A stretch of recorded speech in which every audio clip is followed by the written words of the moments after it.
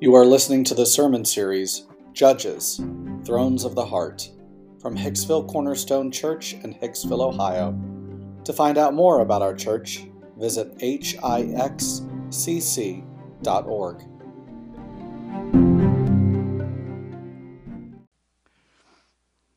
Today's sermon title is Virtue's Colors. I'm going to ask a question. Have you ever, in order to get your child to eat dinner, told your children that it was something else in order for them to like it?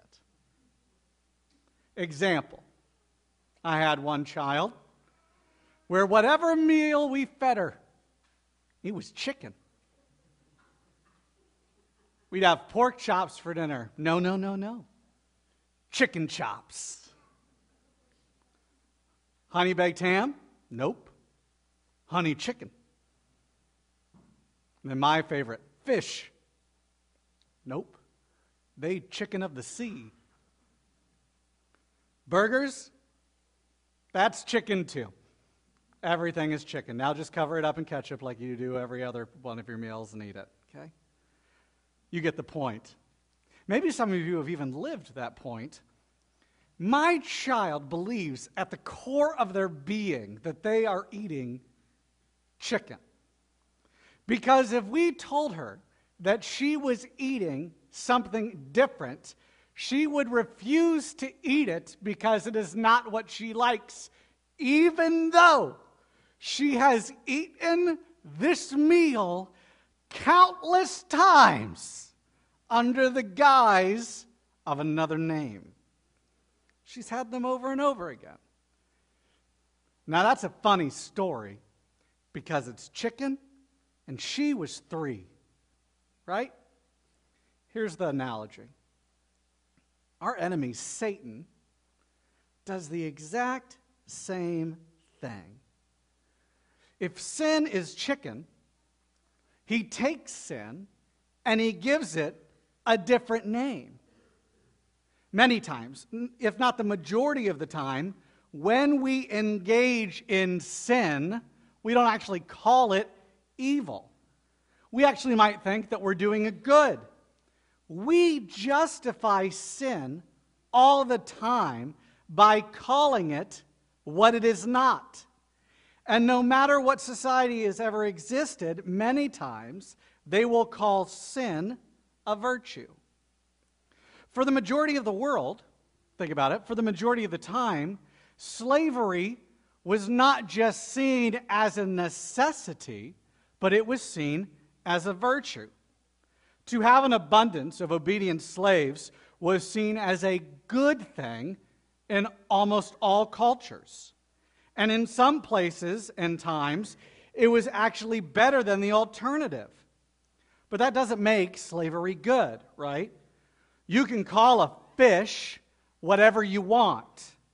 But if it walks on land and it has feathers, it's not a fish. Even if you cover it in ketchup and believe it with every fiber of your being. Likewise with sin. We can call it whatever we want. You can smother it in ketchup. Satan would actually have you call it whatever you want. You do you. You determine your truth, YOLO. But that does not have an effect on God's reality. And I hate to break it to you, His reality is the only one that matters, no matter how often we try to hijack it. This is a summation of the life of the next judge we're going to be covering, a guy named Swanson. Really buff, strong, long flowing hair. You might have seen him on the cover of a romance novel. The flaws of the people of God are summarized in his life.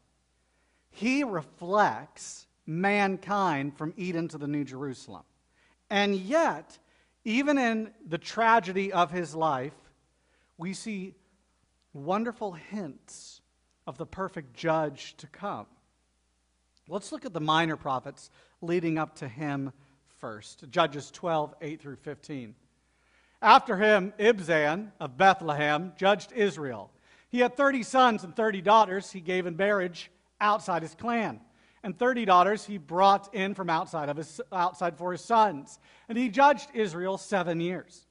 Then Ibzan died and was buried at Bethlehem. After him, Elon, the Zebulunite, judged Israel. And he judged Israel 10 years. Then Elon, the Zebulunite, died and was buried at Ajalon in the land of Zebulun. After him, Abdon, the son of Hillel, the Pirathonite, that took me so long to practice this week, just so you know, judged Israel. He had 40 sons and 30 grandsons who rode on 70 donkeys, and he judged Israel 8 years. Then Abdon, the son of Hillel, the Pirathonite, died and was buried at Pirathon in the land of Ephraim in the hill country of the Amalekites. Whew. So what do the minors do? These minor judges, as they're referred to by theologians, the minor judges point to the majors. How so? These are all messed up people. Remember how we talked about the 11th commandment last week? Remember how over and over again it seems that Israel's judges look a lot more like the people of the land instead of God's chosen people? Yep, same in this section of Scripture. The judges look less and less like the people of Yahweh and more like the people of the nations. But God doesn't abandon them. Don't miss this. God does not abandon his people. He is still with them in the midst of their sin and rebellion. Let's just look at them again. Ibzan, 30 sons, 30 daughters. For those that are wondering, I think it's clear from the text of Scripture that he had more than one wife. Okay? We good? He probably had wives and concubines like the nations. That's what the nations of the world did. And then he used those children to gain political power by marrying them to essentially build power and allies within the region. Elon, he judges Israel for 10 years. We don't know anything else about him. That's all we know. 10 years, he was judge. Abdon beats Ibzan in their version of rock, paper, scissors. 40 sons and 30 wives. Again, same problem as Ibzan. Clearly more than one wife, okay? Wives and concubines. And what does he do? He gives all his children donkeys. Really interesting birthday present, right? Probably not on our list from our children to get donkeys. But in that culture, the donkey was seen as the steed of royalty. So Abdon's not living like a judge, he's living like a king. And here are all my royal princes and princesses. He's making the nations treat him not like a judge. I want you to notice this about these three last minor judges. None of them are recorded as having saved Israel. None of them are recorded as having saved Israel. Just the title. Nothing to earn, but in their eyes, they're judges. And this leads us to the final cycle of judges, the life of Samson. It's one of the longer stories, so we're probably going to camp here through Easter. So please stand for the reading of the Word of God. We're going to be in Judges 13:1 today. That's how far I got. I apologize. And the people of Israel again did what was evil in the sight of the Lord. So the Lord gave him into the hands of the Philistines for 40 years. Grass withers and the flower fades, but the word of our God stands forever. You may be seated. Bow your heads with me. Father God, we ask that you be with us today. We ask that you would open our eyes to see sin as sin and to see Yahweh as Savior God. In your Son's name I pray. Amen. So we have to begin by asking the question, the eyes of who? The eyes of who? This concept, if you haven't paid attention so far, is the melodic line that is run through all of Judges. That's why I feel like we need to hit it again. We actually preached a similar sermon at the very beginning, but because it's the through line and because we've come such a far way in Judges, I feel like we should visit the melody one more time. The beginning of the section takes us right back to the heart of mankind, which is this: and the people of Israel again did what was evil in the sight of the Lord, which is a repeat from where we've already been. Judges 2:11, 3:7, 4:1, 6:1, and 10:6 all have the same concept. Notice, however, whose eyes and who is the direct object of the sentence. The eyes are clearly of the Lord. And it is the Lord that determines what is evil, what is wrong, what is sin. And it is Israel who is the direct object. It is they who are committing sin, committing evil. Why the focus on Israel, though? Why? Why not the people of the land? Why doesn't he bring them up? You could argue that if the people of the land were not there, Israel would not be engaging in their religious practices. I think that's a valid argument. Israel, if you remember from earlier on in the story, Exodus and Genesis, has been set apart by God. Now, God desires all people to come to him. We see that even as people join the nation of Israel throughout Genesis and Exodus. And for those that do come to Yahweh God, he has given them a way to live free. How do we do that? The way to live free is to see the world through God's eyes. The way to live free is to see the world through God's eyes. However, we are like the people in Judges. While Judges 13:1 is the last time the phrase is used, another similar phrase is used to close the book twice. Let's look at that one. Judges 17:6. In those days, there was no king in Israel. Everyone did what was right in his own eyes. Notice whose eyes. Notice whose eyes again. Notice the direct object. Suddenly, the eyes in the text are our own. And we're looking at ourselves to determine what is right and wrong. We've seen this throughout the book of Judges, the whole time, especially the last judge that we covered, Jephthah. He's the guy who sacrifices his daughter and no one bats an eye. He burns up his daughter on an altar, and everyone's okay with it. Just so you know, if you try to do that here, you're going to have a problem with me. Okay? We don't do that. God calls us not to do that. You see, for Jephthah, it was perfectly acceptable in his own eyes, but it was not acceptable in God's.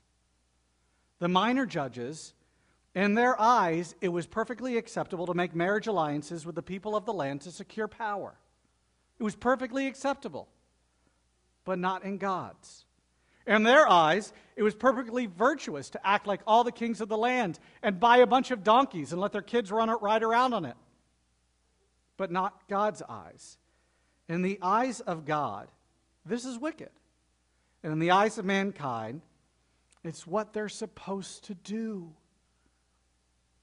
This is true. The majority of the sin we commit is not viewed as wicked, but it is painted as virtuous. The majority of the sin that we commit is not viewed as wicked, but is painted as virtuous. Tim Keller says this in regards to the eyes of the Lord as contrasted to our own eyes. This is what he says. Sin does not ultimately consist of violating our conscience or violating our personal standards or violating the community standards, but rather sin consists of violating God's will for us. God's will for us. This is in stark contrast to modernity, to the world that we live in. This flies in the face of the way that the world sees sin. You see it on every program that you turn on television. You do you. Your heart determines what is right and wrong. Only you can determine what is good. Follow your heart. Thank you, Disney. Right? All those phrases hang on the people of Israel in the time of Judges too. All those phrases say, My eyes are the only eyes that see 2020 when it comes to morality, when it comes to right living, and when it comes to wisdom. That's what it says. This is the definition in Scripture of foolishness. And it doesn't work by its own standards. Let's just take it on its own standards. The Nazis were convinced they were doing the world a favor by taking the Jews, anyone with a disability, anyone that they saw as or deemed as worth less than the general population, moving them to a concentration camp and working them and exterminating them. They saw it as a moral good. The Houthi militants in Africa thought they were doing a virtuous favor to the rest of Africa as they murdered hundreds of thousands of Tutus over the course of 100 days. Putin currently believes he is doing his nation and his people a great favor by uniting Ukraine back into its fold that it had 100 years ago. You turn on Russian state-sponsored media, which you can get through the internet. It's a crazy thing that was invented a while ago. And they will talk over and over again about the moral good that is being done at the battlefront as they sacrifice their soldiers to regain Ukraine. It's a moral good. Look at the horror of the abortion industry. We will destroy the most valuable and vulnerable among us if it's deemed to make our lives more comfortable, or it's better for us financially. We will go as far to call the destruction of a living human a moral good for the sake of convenience in our own eyes. As I was studying this week, I came across a statement by a theologian, Clay Jones. He's an apologist. He wrote a book called Why Does God Allow Evil? And he found this in the midst of his studies. He said this, that every single expert who studies genocide and every single victim that has experienced genocide will say the same thing, that genocide is majorly and mostly committed by regular, ordinary people. Regular, ordinary people commit genocide all the time. It's not just the crazies. It's not just Putin. It's not just whatever other crazy dictator you can think of over the course of your life. Regular, ordinary people. Every genocide expert who studied the topic says this. In a way, and this should terrify us, we are all born Auschwitz-enabled. Under the right circumstances, we're all capable of it. You could say this is how the eyes of the world see naturally. But if this is the case, if our own eyes linked to our own heart are not a good source of the definition of right and wrong, then we have to ask the question, whose eyes are? Whose eyes are a good definition for the source of right and wrong? Is evil only to be defined by the experts, right? Who are the ones that approved the sterilizations of unwanted people groups in the early to mid portion of the 20th century. Those were the experts that wiped out generations of people by sterilization because they were deemed worth less. That's in our country, by the way. Is evil to be defined by the majority? You know, the ones that said slavery was a good thing. Scripture alone gives us the only answer. Sin is defined as what God sees as wicked. Sin is what's defined as what God sees as wicked. Regardless of what we feel, sin is, regardless of what we feel, or what the experts say, or what the culture agrees on at our time in history, sin is defined through God's eyes and not our own. Well, I'm not God, AJ. I know that, right? I know that too. And even Christians disagree on a plethora of issues in regards to human sexuality, human identity, purpose, how to do church, how to read the Bible. How can we know, as fallible creatures, which one is right? You know, I'm sure you are like me because I've had this conversation with many of you in this church. I just wish God would have given us a list, right? Do these things, don't do these things. But ironically, he did give us a list. And even when he did give us a list, we didn't follow it very well. But he gave us something much greater than a list. He gave us himself. He gave us a person. So I'm going to give you 4 steps that I think will help you see through the Lord's eyes. 4 things. First step. Naturally, our eyes are blind and our hearts are deceitful. Naturally, our hearts are blind and our eyes are deceitful. Jeremiah 17:9 speaks to this truth. The heart is deceitful above all things and desperately sick. Who can understand it? It's the word of God. Luke 8:10. And he said, to you it has been given to know the secrets of the kingdom of God, but to others they are in parables, so that the seeing they may not see, and hearing they may not understand. Even the Lord Jesus speaks of those who are blind. When we are dead in our sin, we will murder our daughters, and our eyes will call it a good thing. For our spirit cannot discern rightly. Our spirit cannot discern rightly. The natural person does not accept the things of the Spirit of God, for they are folly to him, and he is not able to understand them because they are spiritually discerned. We need to understand that sin has blinded us, and that sin will continue to blind us if we let it. We need to know that that's the starting point. Many of us that engage in sin, all of us that engage in sin, will be blind to it at first. And our hearts will actually crave it. Second step. With that knowledge, we have to cry out to God in humility. We have to cry out to God in humility. If we know that on our own we cannot understand right or wrong, if we know that we cannot understand right or wrong on our own, then we have to call out to God and ask it. We reflect the song of Psalm 119 when we do. Deal bountiful with your servant, that I may live and keep your word. Open my eyes, that I may behold wondrous things out of your law. We are to call out to God. We are to plead that our eyes be like his, that we would not be blinded to our own desires. Think about it. It's the same exact picture of the Garden of Eden, all the way back at the beginning. Why did Eve listen to the serpent? Why did she take the fruit? Genesis 3 tells us.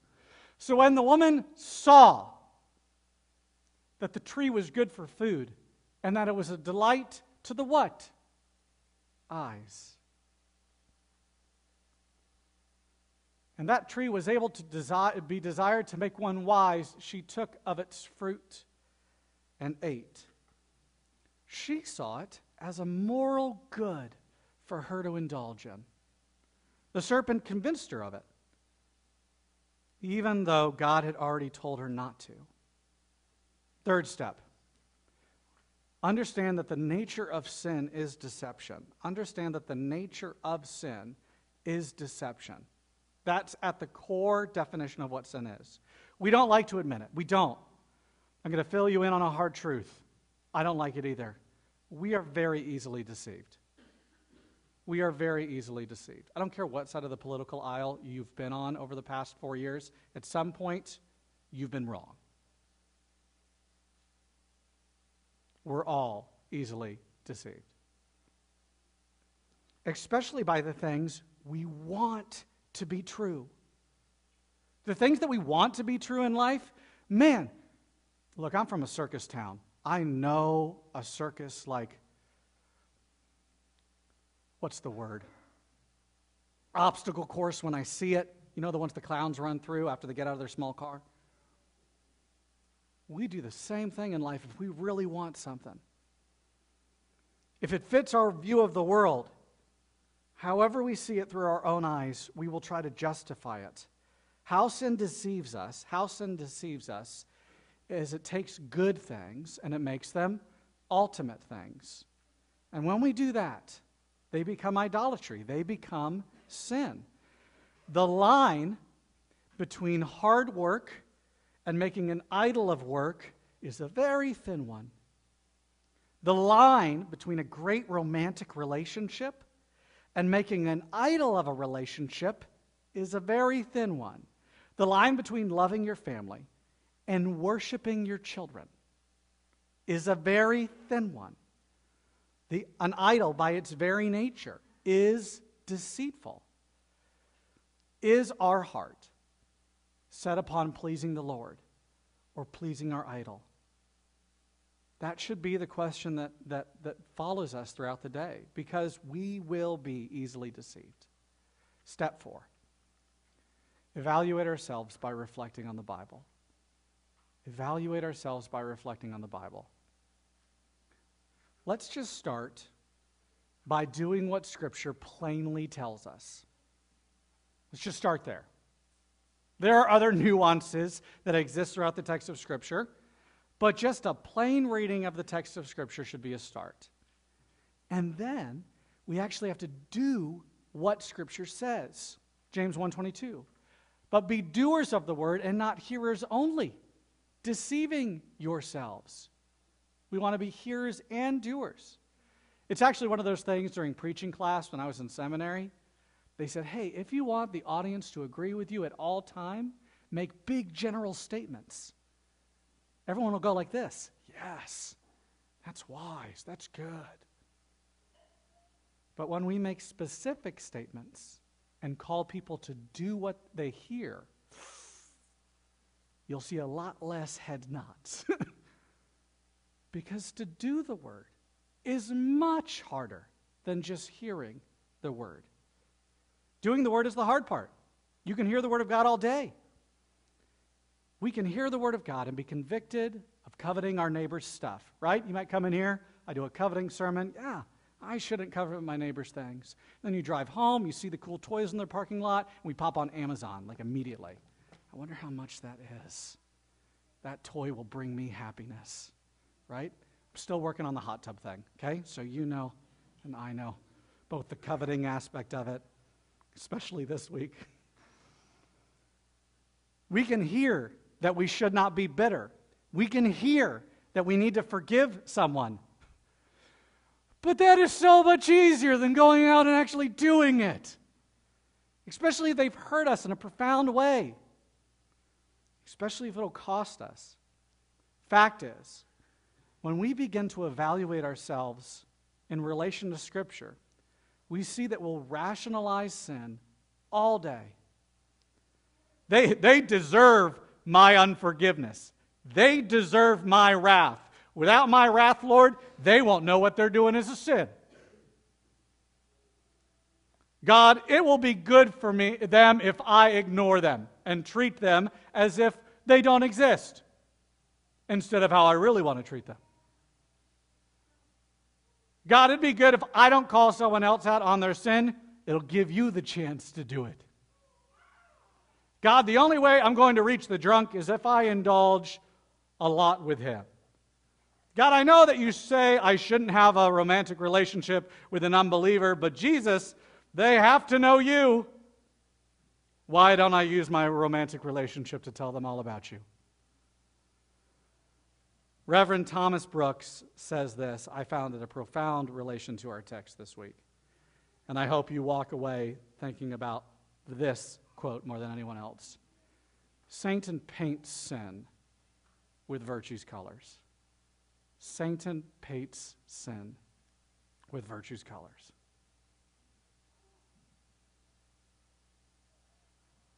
How do you?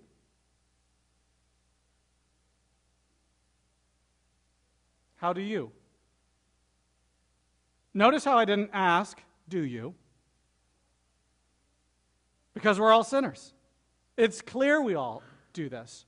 There are areas of our life where we're blind to sin, where our eyes don't even see it because we think we are the source of light Yet we worship the God of light that gives light to those who believe. And by his grace, he shows us more and more of the ways that we need to surrender to him. And as we do these things, our hearts change. Our eyes see sin more clearly and see Jesus more sweetly. Ephesians 1:18, having the eyes of your heart enlightened, that you may know what is the hope to which he has called you, what are the riches of his glorious inheritance in the saints. And notice the promise from the Beatitude. We actually covered this last fall. Blessed are the pure in heart. What happens when that happens? For they shall see God. This is my prayer for all of us. This was my prayer specifically in my office this week. I regularly ask the Lord for me to see him more clearly. And I pray the same thing for you. I pray that you would see Jesus as Jesus is, as he truly is, and that your life would be changed because you now see through his eyes. Because when you do this, you fall more and more in love with Jesus. It's actually where freedom is. We find more freedom in life as we look through his eyes. It's where shalom is. But so many of us, if we're honest with ourselves, we don't really want the God of the Bible. We don't want the Jesus of the Bible. We would prefer a Jesus of our own imagination. A God that we can call Jesus. Why? Because we'd rather have chicken chops. We'd rather have chicken of the sea, honey glazed chicken, than have the real thing. We'd rather have Jesus dress up like someone in our own political party, like our favorite preacher. We'd like to dress Jesus in our favorite sin. Big question.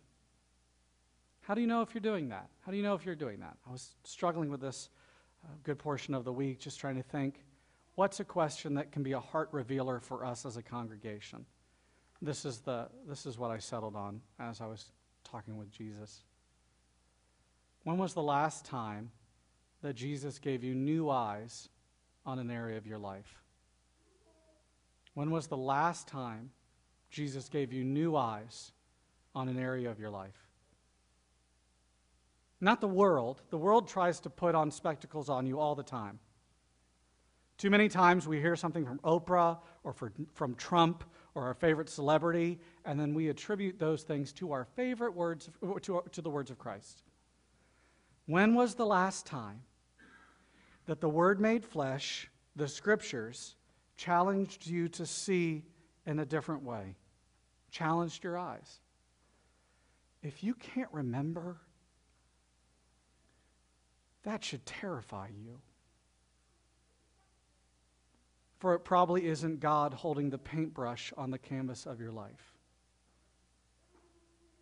Turn to God.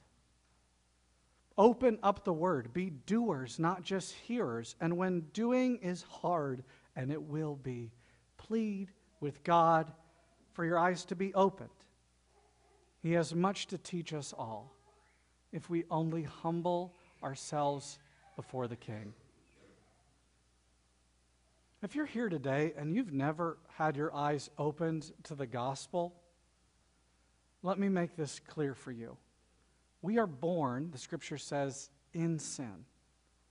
We are, as we've talked about this morning, many of us, Auschwitz-enabled.